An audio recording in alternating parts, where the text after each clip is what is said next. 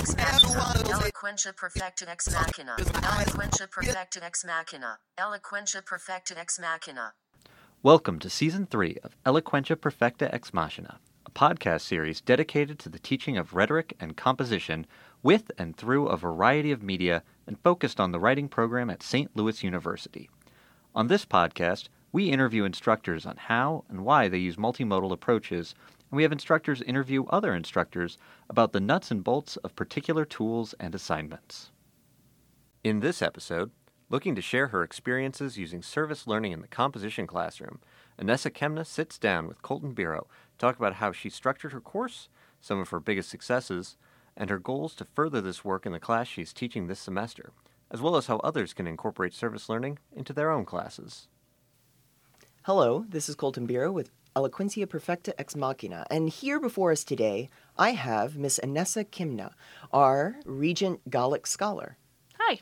She's here to talk to us, sadly, not about Irish literature or about Irish culture or to speak in Gaelic, although I tried to get her to do all of these things, but instead to talk to us about service learning, and particularly the way she incorporates that into the classroom. So, Inessa, what is service learning? So essentially the way that we've defined it is taking the classroom outside of the classroom. So my goal with that was to have my students interacting with the community around them instead of just sort of their insular community at SLU. So the goal with service learning in general was to get the student body to make an impact outside of just the classroom. Wow, so to get beyond kind of the SLU bubble, but also, I guess, to help them kind of encounter St. Louis? Mm-hmm. Yep, I wanted my students because so many of our freshmen live on campus, and really once they come here, they really don't get a chance to interact with the city that they live in. So I wanted them to become a part of the larger community that they're living with. So to that end, yeah, I wanted that SLU bubble is perfect. Really wanted to break that and get them to encounter and to impact their community. Yeah, how just broadly, without going into too many specifics, which I'm sure you could, what kind of encounters were they having, and what kind of organizations how did they escape the bubble or escape the campus? So we sort of started this back because their service learning project was in a 1900 course. So as you know, we do the advocacy projects. And so we sort of started back the way that you would pick a topic for an advocacy project, and that was to highlight an issue that was important to them, whether that was local, whether that was international, whatever they wanted, some sort of issue that made an impact on them personally. Wow. And from there, their job was to look at the St. Louis community and find an organization that spoke to that. What kind of organizations did they choose? So we had several students working at local food banks in and around SLU. One student worked at a place called Almost Home, which dealt with young mothers, sort of helping out with childcare. I had students working with female incarceration through a women's prison organization downtown.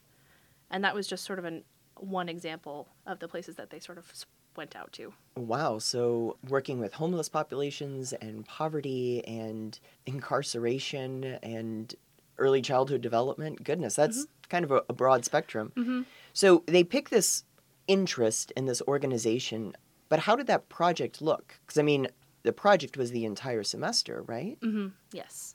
So the project itself lined up. Once they picked their issue, once they picked their organization, then they conducted an interview, preferably in person, with one of the leaders at that organization to sort of find out what their mission was, what their goals were, what their needs were. And from there, it was their responsibility as we moved through the semester and sort of learned the rhetoric around this to construct a project that helped the organization reach some of their goals. So, for example, we had some students who, the organization said that their main trouble was that they didn't have enough funding. Mm-hmm. And so I had one student set up a raffle around campus so that she could help raise money for her organization. Oh, wow. One student started a volunteer tutoring program.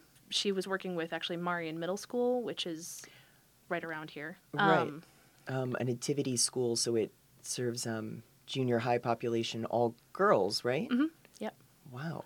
So she started a program to raise funding for them because they run on a lot of scholarships, and B, to set up volunteer sort of homework tutors for the students there. Wow. It seems like your students were really able to, I mean, just from these projects, engage kind of with their passions. Were you surprised by that? I was very surprised. So I warned them on day one that this was going to be a labor-intensive class, because not all students want to engage with something like that in a 1900 course that they didn't necessarily want to take in the first place. So I warned them ahead of time that this was going to require some off-site work, that this was going to require a lot more than a normal 1900 class might, and I told them that I would, my feelings wouldn't be hurt if they dropped, which was untrue. I would have cried myself to sleep, but they didn't need to know that. And I didn't lose a single student. Wow. They stepped up more than I ever thought a group of freshman students would. They were passionate about their projects. Several of them are still actually volunteering with the organizations that they started work with in my class, which was spring of 2017. So yeah, I was shocked. Yeah. And pleasantly surprised. And so they produce this rhetorical object, right? This advocacy project. And then you say that it's labor intensive. What sort of outside of the project requirements were involved? How often do they have to go to the site, or? So I only required them, because it's a class of freshmen, many of them don't have transportation, many of them haven't learned to use the bus system around St. Louis yet. So I only required 2 on-site visits to the organization, just because I didn't want to make that a deal breaker for a student. Yeah. Was that 2 on-sites in addition to the interview? Yes. Yep. Okay. So they had to go on-site, and that was sort of separate from their project. They just literally had to be there, being involved, seeing how the organization functioned, so that they could, as they worked with them, as they tried to find out what that organization really needed, they could see how it worked from the ground up. Yeah. So this wasn't just, I didn't want them to just read a mission statement and think they knew what they needed from there. I wanted them to see their organization in action and help that assess what they really needed. I have to ask, did you have any opportunity for reflection upon those visits? Yes. That was actually how I kept, it's difficult to keep accountability for that sort of thing. And so that was how I kept sort of track of what they were doing. Was after every visit, they had to write a 500-word reflection on their visit. And it wasn't a very structured writing assignment, but they had to tell me about what they did and sort of how they felt about it each time they visited. Oh, wow. As they're reflecting upon it, this is kind of a see if you remember 2017, but was there a growing sense of, with each visit, the students seemed to be more engaged, or were you? Yeah, it depended on the student. Some of them engaged more than others, but for some of them, I could definitely see them deepening their involvement. And the really good ones were sort of bringing in their recollections from the previous visit. So they would say, last time I was really uncomfortable, and I was very shy, and I didn't know what to do. And this time I felt like I just sort of fit right into the workings. Some of them have sort of built relationships. The student who worked with the pregnant mothers and stuff at the daycare and sort of shelter situation said that she was really forming relationships with some of the parents and the children, and she talked a lot about that in her reflections, and that really increased as she went on. Wow, that sounds like a moving experience, both for her, but also for you to see that at work. It was. I had one student, and I actually wrote this down in a Facebook memory, because it makes me happy every time I see it. I had a student come up to me during one of our classes and say something along the lines of, I don't want this to just be a one-and-done project that I did for a class. I want this to make a continuing impact. Wow. And that, it makes me cry a little bit every time I read it. Because it was just, they understood the impact they were making, I think. Even if they didn't know, even if their impact was small, they understood the larger purpose behind what we were trying to do. They understood that it wasn't just a project. Wow.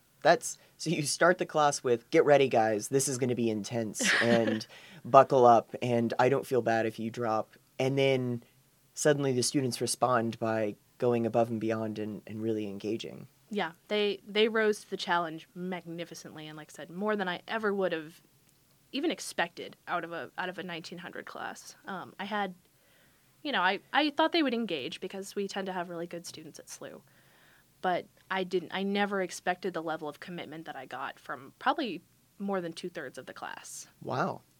So the project, they've got to go to the service site twice. They have an interview, which they need to do, find out the missions, create some type of rhetorical object advocating for one of the organization's goals. Mm-hmm. And then what happens? So this was one case in which I shot a little higher than I was able to actually climb. The goal was to actually really get these projects implemented, to actually run these raffles, to start the volunteer drives around campus. We fell a little short of that because this was the first run of the project. So I had them write up a plan. We used to, the way we used to run the 1900 courses, this would have been the proposal. So they actually had to have a proposal for what they would do, how they would do it, what supplies they would need, etc., what audience they would reach out to. I see. And then they would present that at the end of the semester at a little public showcase that we did. Public to...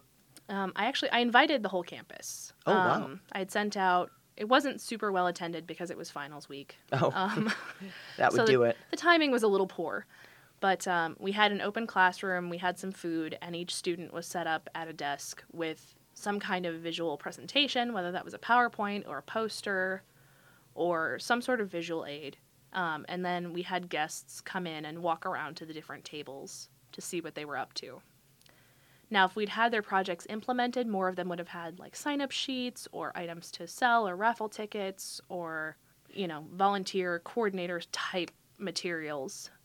Again, because we sort of ran short on time, mostly what they were doing was presenting their plans and making pitches for their organizations. Gotcha. And it was actually, it wasn't, like I said, it wasn't super well attended just because of the timing, but we had a steady crowd through the whole class. Wow. And they were that was, again, heartwarming because I got to watch them make their pitches for these places that they'd been working with and see the passion that they developed for working with these people.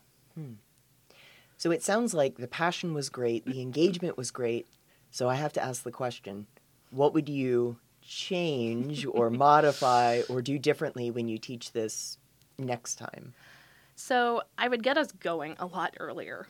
I sort of gave them a long time to wander into topics because I didn't want them to pick hastily. So it was a noble aim, but we only have a 16-week semester. So I would have them on the ground running with an organization much sooner because I think the really important part of this is implementing what they create to give them that sense of reality that they so rarely get from a classroom. That idea that they're really making an impact, that they've done something concrete and tangible. And because we didn't get to that final stage, I think they lost a little bit of that. That reality which they would find outside of the classroom, how would you describe that as fitting in with sort of the mission of SLU or the goal of even a college education, to go a little meta and take a step back? I think it sort of goes back to what we were talking about at the beginning, that knowledge that they have made an impact, that they have offered some kind of tangible assistance or support to the community around them, which I think really fits in with that Jesuit mission of, reaching out and bettering the community around you where you're sort of living. That's what I wanted them to feel and to encounter, and not in just a look at us, we're being very charitable way, but we're interacting. We're not just assisting, but we're supporting. And that's really what I wanted them to get from that sense of being a part of something and being a part of making it better. Yeah, and to kind of loop back to as you had them start the project and interview the organization to find out the organization's wants, that sounds like it was a way to avoid the kind of white savior complex that I have come to save your organization. Yes, that was a very big part of what I wanted to dodge with that part of the assignment was I don't want you to just sit down and decide what you think they need, because what you think they need may not, you may think, oh, you guys must need volunteers, you must need money. They might be super well funded. They might have plenty of volunteers. What they might need is, the ability to hire someone to work in the back and fill out paperwork. So I wanted them to really listen to these places and not descend from on high as saving angels. As you had the students, actually interview and ask the question, what do you guys want to do? Or let me rephrase that, ask the question to the organization. As you had them ask that, did you find any students were surprised at what the organization answered? Or Yeah, I think a lot of them were surprised when it wasn't a funding situation. When it was something more tangible, when it was something like wanting supplies or, something like wanting more people, because so many of them have had exposure to service learning through various programs at SLU. Like a lot of our med students, our pre-med students, I believe, have to do service hours. Or so say my students. So I think they were surprised at the sort of offbeat needs that some of these places had. One was working with a shelter, and she spent her entire project literally trying to collect pet blankets. I'm sorry, pet blankets. Pet blankets. Yes, for like kennels in the shelter. Oh. So because that was a huge need for them. Did you require her to get pet blankets for the cats at the shelter, or was that? That was her goal, would have been to either raise money or to actually have people donate these things. But again, we didn't get to the execution stage. But that was her plan, was to set up a program to enable them to purchase more of this very specific supply. Wow. Did you find it difficult? So it sounds like the students were going in, they were encountering all of these people, they were really stretching themselves. Did you find it difficult, not necessarily to require it, but as you were planning this project, would you have required them to go to the site more in the future? Yeah, I think I would like to do probably not a ton more because, as I said, I don't want that part to be so difficult that it discourages them from a lot of the good that I think they can do. But I would have liked them to go a few more times, and in the future I may make it a minimum of 2 and then offer some sort of incentive to do more. Again, because having the 2 meant that some of them could choose organizations a little further afield from SLU because they only had to undertake a difficult journey once or twice. So I would hate to limit that, especially because we're dealing with a population that's largely unfamiliar with SLU's transportation situation if they don't drive themselves. Right. So I was trying, while making them stretch themselves, to deal with logistics that, if I made it too difficult, they weren't going to engage. So, but yeah, I would like them to be more involved.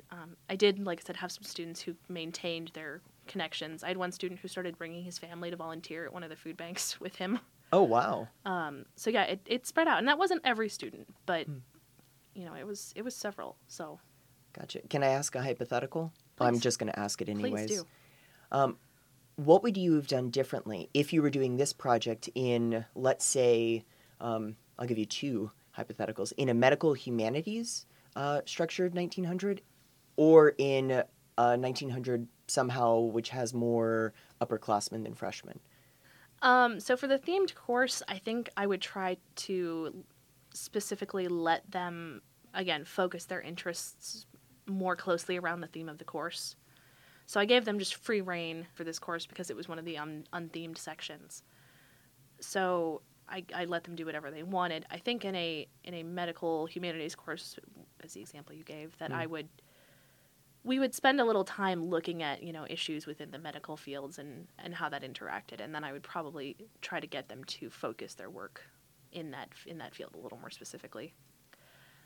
This is actually something I'm currently working through because I am teaching a themed section in the fall, and so I haven't been teaching for the last year. I've been working service stuff in the department, and so I've been really itching to get back on the ground with this project again. But I need to find a way to tailor it for a theme. Do you know what your theme will be in the fall? Nature and ecology. Oh. So we may be running something of the nature of the city or something along those lines. I haven't decided. I just found this out yesterday. So interesting. Would you do something maybe with the community garden projects or? Mm-hmm. Yeah, I would definitely encourage them to run their stuff more towards that end of it. I haven't decided if a student is particularly passionate about something, if I would still sort of let them wander off in their own direction, but I think pushing them outside of their comfort zones, and whether that is a theme situation or this project in general. Yeah, when thinking of the way in which this project runs almost the entire semester and it requires all the involvement, one question kind of comes to my mind is where and how did the Dyssologoi play a part? So that was sort of in the early stages of while they were picking the issue they wanted to work with. So I had them pick the issue before they picked the organization, like I said earlier. And so the Dyssologoi they wrote just based on the issue they were researching. Oh, okay. So that's something that I would have to adjust if I have them pick their issues a little bit earlier, and their organizations a little earlier. Because if you don't balance that out, then all those sort of technical assignments start to feel a little bit false. Just in the sense that they have something concrete to do. So the more theoretical assignments they struggle with that a little bit. So it's making all the technical writing assignments feel relevant to the project, which requires a little bit of retooling. Wow. So I loved the way you phrased that, making the technical assignments applicable, right? In some ways, pulling them out of the SLU bubble and bringing them into an encounter with the world. Mm-hmm. It sounds like this project was a very good experience for you, but also a wonderful one for the students. Yeah, I had a blast. It was probably the most fun I've ever had teaching 1900. Part of that I have to attribute, and I know they'll probably never hear this, but I told them this many, many times. I've been teaching since 2012 in various capacities. They were the best class I have ever had. They were engaged with each other. They were engaged with me. They were friendly. They were sometimes a little challenging because they were very high-spirited, but they were just passionate all over, which just made them a joy to work with. All right, that's it. Sign me up. Is there anything else you want to throw in the pitch about this type of project and service learning in the classroom? I think if you can make your classes feel externally applicable, it's really amazing how they rise to it, because we always sort of, in many ways, we try to overestimate them, but we often do underestimate our students. I did that in this project, and they showed me up hardcore. They put me to shame because I had low to middling expectations, and they just blew them out of the water. So I would say, we don't often do stuff like this because it is more involved. We don't think they'll do it. We think they'll fight us, and that may be true sometimes. But in this case, putting faith in my students rewarded me more than I ever expected. And then the other more concrete part of this pitch is I am hoping to run this fall again for my class. And if I do so, please come to the showcase, because I think this class didn't have as much involvement in that. And they really wanted that. They wanted to show the community what they'd been doing. They were proud of what they had created. And I would love to be able to let them show that to their peers, but also, my colleagues in the grad program, our faculty. I would like them to get a chance to really see that their contributions matter. Well, Inessa, thank you so much for your time, and in particular, thank you for talking about sort of a wonderful project, and even more importantly, about your love for teaching and your love for just the students and that encounter and the way in which you've kind of brought all of that to the forefront in creating something. Yeah, so thank absolutely. you. Yeah. Hopefully next time, in our next Eloquentia Perfecta Ex Machina, we can talk about, Gallic studies. But for now, thank you so much. We don't have space for that. We don't have space for that. Well, thank you so much for your time, and have a great day. All right, thank you.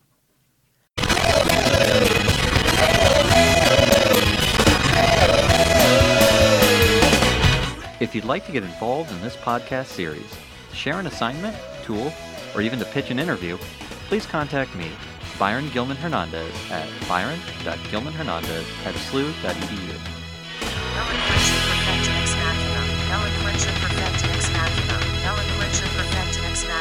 Eloquentia perfecta ex machina. Eloquentia perfecta ex machina.